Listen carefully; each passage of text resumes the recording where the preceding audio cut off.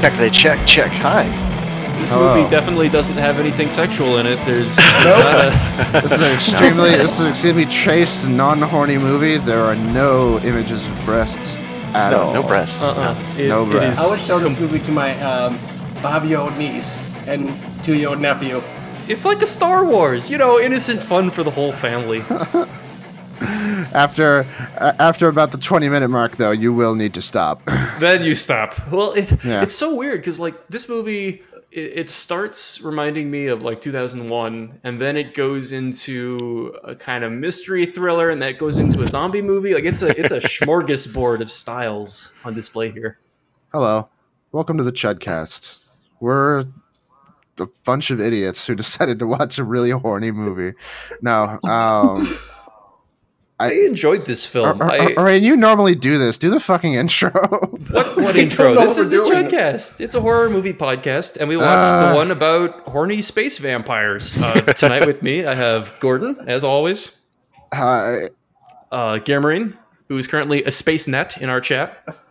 I'm the youngest brother. No, wait. Damn it, I can't do my joke. No, you can't. Yeah, no, that that joke was awful, and we told you it was going to be awful, and now it is. Shut up! Well, we're not trying it. And special tonight, we have two guests, Squid. Hello. And Spoctopus. Hi-yo. Both really big fans of Lifeforce. We were planning very early on, planned some guest episodes, and Squid really wanted to be on this one. So we got a twofer because Squid and Spoctopus are both huge fans. And we watched 1 hour and 56 minutes of a genre roulette. There's a lot going on. Yeah. There is so much movie. Yeah. It's a slog. It really is. It's four different movies in one. It's the best bang for your buck. I felt like I was looking at a kaleidoscope of several movies while watching it. Well, it reminds me of they say that the big blockbusters in India, they call them masala films because masala means a mix of spices, because they have to include a bunch of genres. It has to have imperiling action and adventure. It has to have a very important romance plot. It has to have musical numbers. It has to be funny. This is it's a different set of genres that have to be in here, but it feels like it's checking boxes as far as we got to cover all these different styles in one film. So it's kind of hard sci-fi, 2001 and Alien inspired. It's got a medium to low budget vampire porno. It's got a zombie apocalypse. It's got a sort of Chud or Q-esque monster mystery. It's so much. It's got sugar, spice, and everything nice. Everything nice, and a lot of titties. And this movie was one of those early 80s movies where so many directors and visual artists kind of cut their teeth because it was a Dan O'Bannon special with Tobe Hooper directing. It was just let's just throw everything against the wall and see what sticks. This feels really Tobe Hooper's a pretty focused guy. He gets his movie idea, he makes it, and it usually works okay. This feels really ambitious, compared to other Tobe Hooper films to me. It feels like there was a lot of money behind it too. This movie did not skimp on literally anything it could have possibly skimped on, including the breasts, but also just the set design was wonderful. The character design, the puppetry work for the desiccated corpses, the special effects for the time were really nice. They had really big, huge shots at the end of piles of corpses in a church that was man, this looks like it cost a lot of money. And so the only visual effect I didn't think really landed was a few of the miniature shots of London getting blown up don't look amazing. They're still expensive because it costs a lot of money to do big miniature sets, but these ones blew up kind of oh, okay, yeah, the budget's, you can hear it creak just a little bit at those points, but God. Should we explain the plot to this movie? Yeah, does this have a plot? I guess it does. It does. It has so much plot. Stupid, sexy vampires. It's got so much plot. It has many pairs of plots in it. Yeah. Okay, I guess I will attempt. Big, large, technically, one plots. pair of plots. Large, one long pair plots, of plots too. But so they hide the long plots. I'm very disappointed with how much they hide the long plots. There were 2 long plots that were hidden in this. Well, I was going to say there's kind of a slender, long, upright plot, and then two round plots, and Then it turns into a Doombrella at one point, which was really interesting. Made me think of Lex. Yeah, I was going to say there is a Lex in this, but I guess my best my best short summary of this is that we have the Churchill, which is actually a pretty cool hard sci-fi spacecraft going to investigate Halley's Comet. They find a space wang hidden in the gas cloud around the comet. They board it and take back a dead alien and 3 seeming, suspended animation humans in crystal cases, which are definitely just like glass or plexiglass, but they said they're force fields. So, you gotta believe them. It's force fields. Shut up. We see them take them into the ship, and then it skips ahead to the ship's return, where they're not getting any response. So they send up the Space Shuttle Columbia to go check on rip. it. R.I.P. Yeah. Rip. It's one of those things where There's a real fire. life strategy just plant seeds of all these things that become terrible later on. It's like, oh no. R.I.P. Columbia. But they investigate the ship. They find that there's been a fire on board. The crew is all dead, but the suspended animation humans are intact, and the escape pod is missing. So they bring them back down onto Earth. It starts a space vampire zombie plague. They later rendezvous with the escape pod, who turns out to be the last survivor of the ship, and they realize that very bad things are afoot and people are getting body surfed, turned into zombies, and it's all an insidious plot by whatever was on the ship. There's a fucking zombie nun at one point, folks. This movie is great. This is a really compressed summary. There's a good portion of the movie, I'd say 50 minutes or so, that takes place in basically post-apocalyptic London as people are turning into energy zombies and everything's on fire. It's a hellscape. It's wonderful. And eventually it ends with spike-based melee combat to defeat vampires. Yes. Yeah. Leaded iron. There was a secret special ancient relic weapon. Yes, because this is not the first time. Yeah, that kills the alien vampires. You have to stab them just below the heart. 2 inches below the heart. One of the chakra points, right? Like in the solar plexus, I think. Yeah, it was the secret, like, energy zone. Energy chakra for the heart. 2 inches beneath the heart to the right, you will find the energy chakra to kill the vampire. And why does the thanatologist know all this shit? His character was wonderful, man. Oh, yeah, he was Where do you great. find a thanatologist? Like, oh, yeah, we got a death guy. He's going to explain most of the plot. He's just here, and he's really cool. Oh, this is this specific zombie. This is fine in this universe. All these Brits drinking tea. Forces. I have seen part of the film. Coincidentally, I already have a theory about this. Yeah. And a melee weapon. Like, I just happen to have this sword that kills them. God. The male vampires are great. They lose their damage resistance against silvered weapons. Like, it's... Yes. But you must draw your monster sword for monsters and your people's sword for peoples. Yes. Carlson was a witcher. Shit. Gordon's current display name, which is the ultimate nut, as alluded to by Ice-T, the final level when you... Oh, shit, what's the description? It was yelled, came... farted. What? There was at least one more in the description, but he describes it as the final level. Whoa. Which he also said the final level was like peace and enlightenment. So make up your mind, Ice-T. Yeah. I called myself the ultimate nut because this movie is ridiculously horny, and like every single aspect of its existence, from the way that the aliens look, which is all like hot babes or 2 hot dudes, but they die, so it's whatever. So it's mostly hot babes. Yeah, there is this movie does have 2 men kissing each other at one point. So I suppose one of those men was Patrick Stewart. Yeah, one of those men was Patrick Stewart. Oh my god! How can we forget that P-Stew was in this shit, guys? Come on! Like, hypnotically forced to briefly kiss Patrick Stewart. I can't let go. It's a bucket list item. Look, Hypnotically, right? I can't let go. This did Brokeback before Brokeback. I mean, yeah. The twist was he wasn't even being psychically coerced. It was just so to kiss. I just wanted to, okay? Yeah. Luscious. Couldn't stop myself. Luscious this movie lips. has some really freewheeling investigation going on, because you've got a guy who he returned from the spaceship. He's got some vampire in his head, like the female vampire got her hooks in him psychically, and he's just allowed to do whatever he wants. I think, like he rips off a lady's robe. He briefly Frenches Patrick Stewart. Mhm. He has a gun. He can drug people. He can go wherever he wants. He's pretty much licensed to kill. Well, going well, on but he here. can because he was a vampire astronaut magical detective. Yes. Yeah, Yes. if you get to that point, Yes, you can just kind exactly. of do whatever you want in the movie, Yep. I suppose. Yep. Pretty much. Yep. He had acquired several job titles on the way back from space. He stopped by. He stopped by the hiring agency on Venus and got some more qualifications. Picked up a venereal job. The movie is kind of long. We watched the director's cut, which is 1 hour and 56 minutes. I think the American theatrical cut was closer to 1 hour and 40. The director was more like uncut.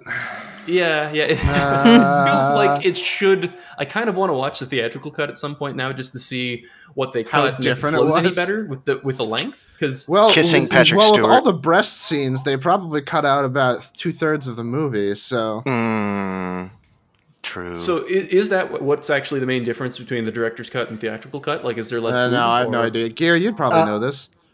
The only thing I really know is they cut up a bunch of the movie because when they were editing in the U.S., they thought, well, if we get the movie down to like an hour and 40 minutes, we can put in more like showtimes, like theaters in the movie, so more people would go see it. And I think it got It more. seems like a bad call because Yeah, for what it folks. is, it's a very artsy, indulgent movie, and I think if you started like hacking up how this movie flowed, even if you made it shorter in a good way, you'd probably ruin the pacing of a lot of it. The bad pacing that just kind of has to be that way. And some of the stuff Folks, they did. And sorry. folks, that is why So- capitalism ruins everything. Thank It you. does. We can squeeze out how many more showings. So if you made it 15 minutes shorter, how many like extra showings does that get you in terms of a ratio? So the movie is now 100 minutes long. You got yourself 15 extra minutes. So for every like 7 showings, you get 1 more. I think Yep. they had big dreams for Lifeforce in terms of how many people they thought would go see it. It'll be should playing do on that for every their movies screen, now. at every theater, everywhere. They should just make Endgame like 6 movies, all 90 minutes long. Well, one guy did make Endgame like 90 minutes long by cutting out most of the first act and most of the female characters and anything he thought was dumb, and he made it 90 minutes.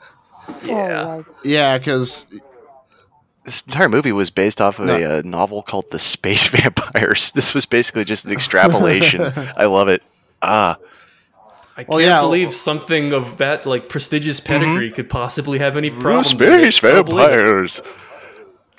oh, Well, it's like it seems like a very kind of lurid, pulpy premise to go Oh, it's with. wonderful. But Yep. Toby Hooper was being about as artistic as I've ever seen Toby Hooper be. Like it's pretty. Yeah, the fancy alien pants. spaceship feels like it inhaled most of the budget for the movie. Like just to pull off that practical effect, it was incredible, really. Yeah. There's good like miniature shots of the external part of it. The internal is nice, Giger-esque, Oh, God, yes. kind of organic technology. Yeah, that ship definitely cost them some money. The big space wing that opens into an unfolding space batwing sucker octopus Doombrella. thing that eats souls. Yep, Doombrella. it's the Yeah, there's a good Doombrella. term. I love it.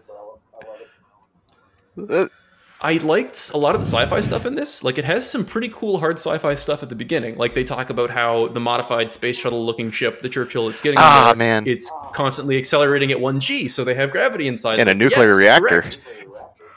Yep, and they show it maneuvering. Like, they show the ship turning independently of which way the thruster is going, which is also something you do. You learn about that if you play Kerbal Space Hell Program. yes.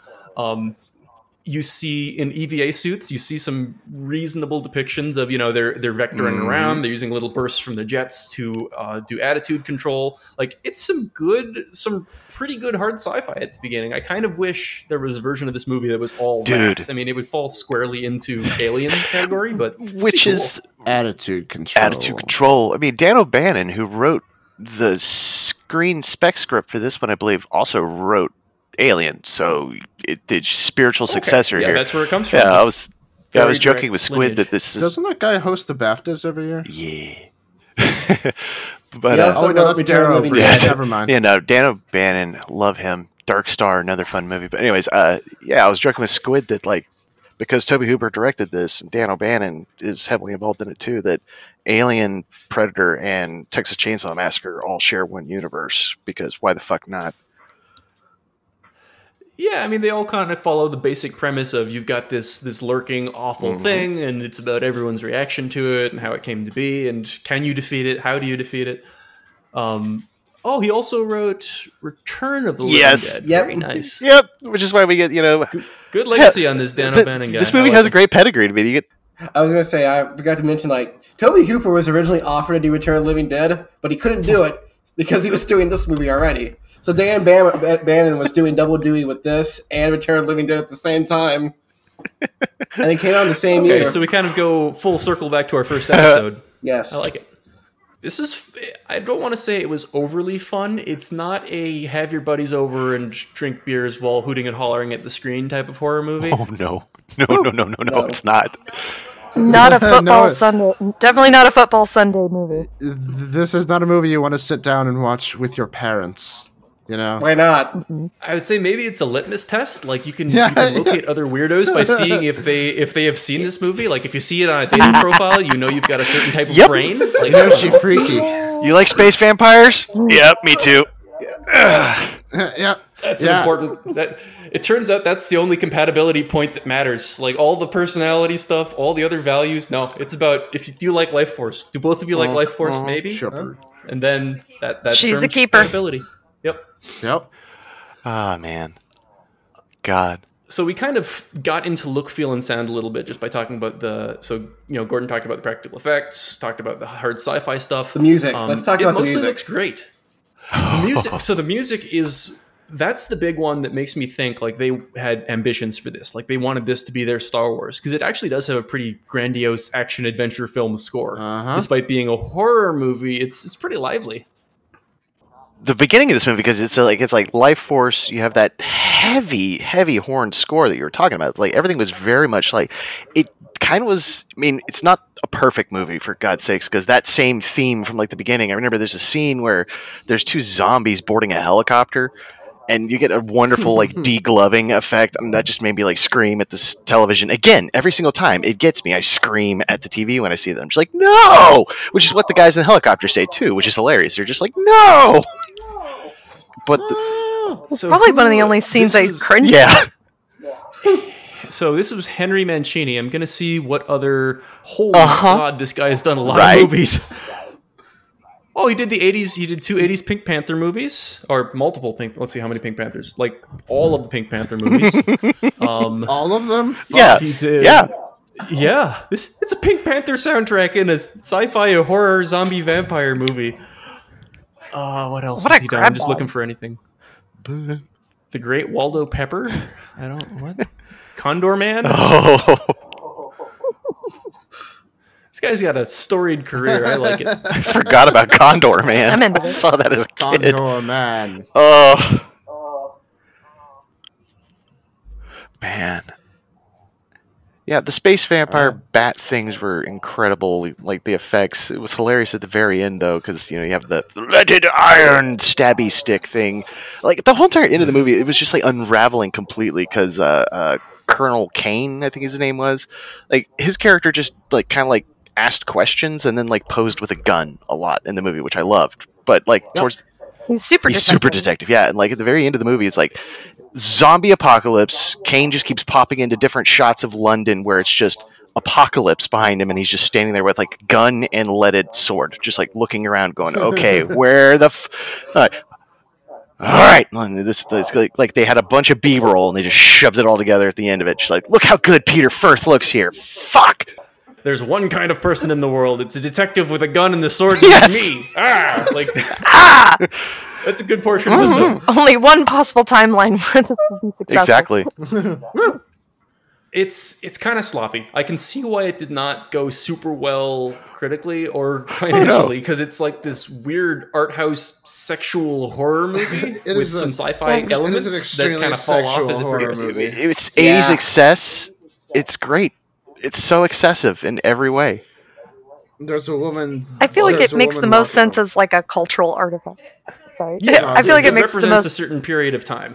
There's a woman walking around stealing everyone's vital essences. You can't really. It's very arty. You can't sell this to the mass public. Well, one of the interesting aspects of it is that it goes back to like some classic vampire stuff that you don't necessarily see anymore in modern vampire fiction. Is that they're supposed to have this like intensely hypnotic sexual presence that they're just irresistible to everyone, and that's part of what makes them so dangerous, because they can, you know, turn someone into an agent for them, or you'll be unable to fight them in person because you'll just be so entranced by them. Like, they have a lot of fun with that, which I think is cool. Like, you don't see that as much in modern vampire stuff, but they definitely use that to great effect here. I mean, modern vampire stuff is just love triangles these days, so it's whatever. Fair. And also children who grow up and fall in love with like your friend who is a werewolf. Fuck, I don't know, dude. I don't know about any of this. That's vampire fiction, man. For better or for worse, that's what we're saddled with now for that genre. Forever. It will never go away. No, we need Space Girl to represent vampires again, because God, Space Girl was great. And I love that that's just the name of the character, Space Girl. That's her. I ended it too early in the credits. That's serious? Yes! Her name? They just Space Girl played by Matilda May. Love her. Matilda May. Well, I'm bad at remembering names, so I like it when movies lean into it and just give me like descriptions of characters, because that's all I remember anyway. So yeah, there's somebody in the credits that was just called NASA Man. It's like, okay, there was like NASA most Man. of the characters were NASA people. What the fuck? NASA Man who didn't get an actual name or much screen time. Sorry. He was turning a valve. The disfavored NASA Man. NASA Man. The Steve Bloom playing a character appears in one scene, like touching a panel in a hallway. NASA Man. NASA Man. My overall thoughts in this movie are that it's richly conceived and messy and horny and weird, and you should probably watch it. Like, it's not a roaring good time, but it is a very cool thing to just put your brain into for a little while. At the very least, very aesthetic.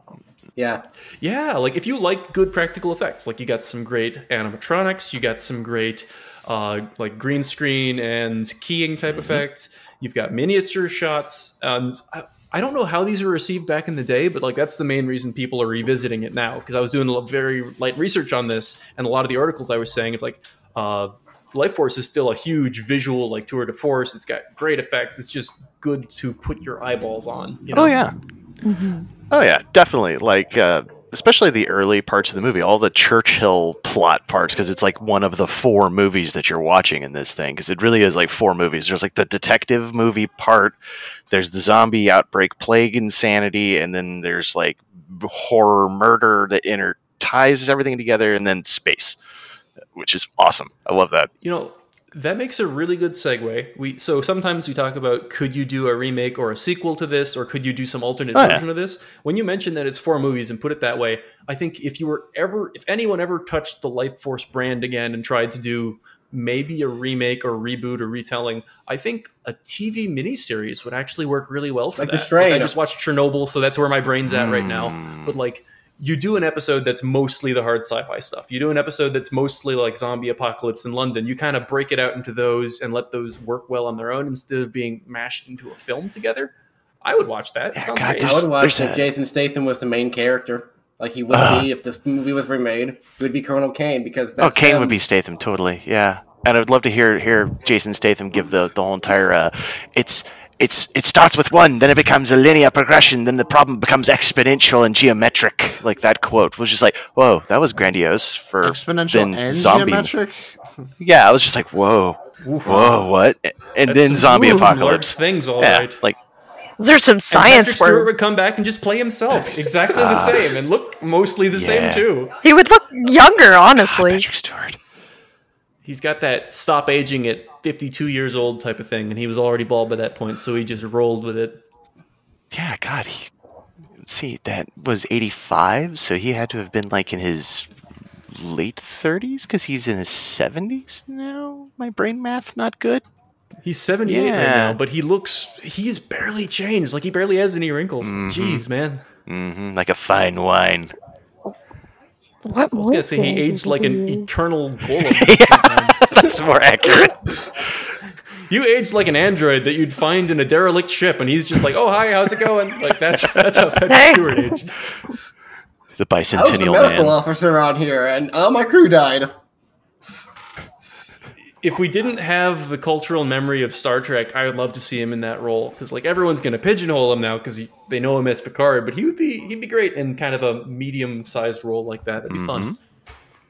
I was gonna say it brings to mind, honestly, like if it were to be broken down into a TV miniseries, something more like an edgy Doctor Who.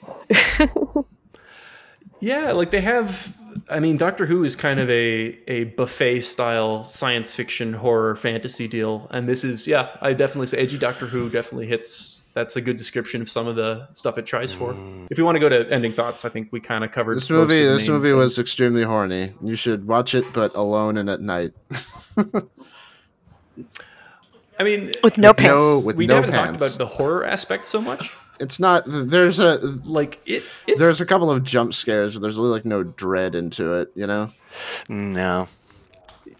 It's not dread so much. It is like really disquieting scenes because like some of the scenes with like people who've been possessed by the space vampire, like they're trying to exorcise them or they're trying to talk to the vampire by drugging them or hypnotizing them. Those get really intense because you've got like a person who is basically a passenger in their own body screaming, trying to get out as there's an alien intelligence ruling them.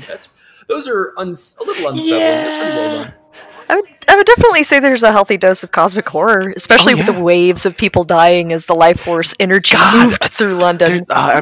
Is this the original film to have a blue laser in the sky like a superhero movie? But before I forget, there's a sequence in the movie that reminds me of another movie, Under the Skin, where the space vampire had like possessed this redhead nurse and was out thoughting around trying to get energy or something, and like that entire sequence where like she seduces some poor fucking old man. I mean, it was another part of just like the horniness, but it was just I've seen this in another movie now. It's like, oh, was that really just lifted straight from probably? Like, that sounds like just a small section. It feels like it was basically. Like that may have inspired the writer of that movie. I mean, this movie is 1985. I mean, it's got a lot of concepts in it.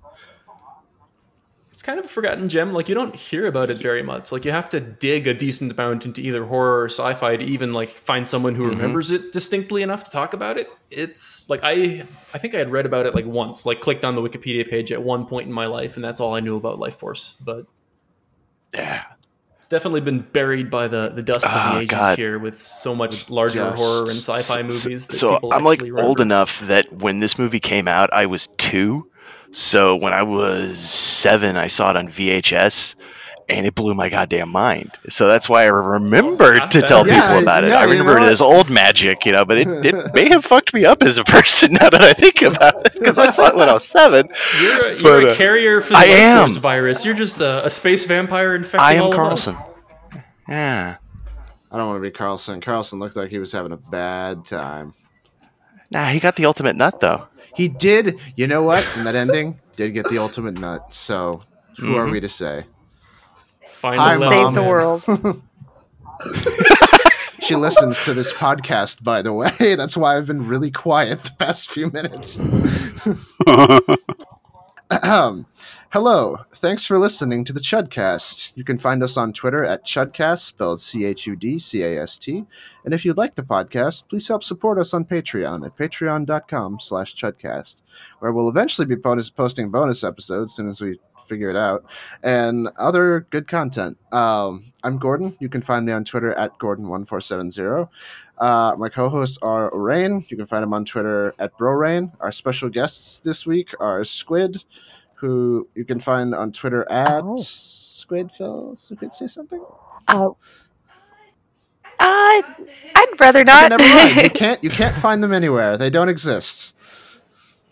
All right, cool. And also Gear Marine, who is watching the premiere of the new COD game on a Nintendo 2DS hooked up to a satellite phone Wi-Fi hotspot on an isolated island, which contains nobody but Gear Marine. But he's still watching the COD thing. I love them. I can't stop, and they won't. I'll be 90 years old still playing these fucking games because I don't know why. Because I have brain damage.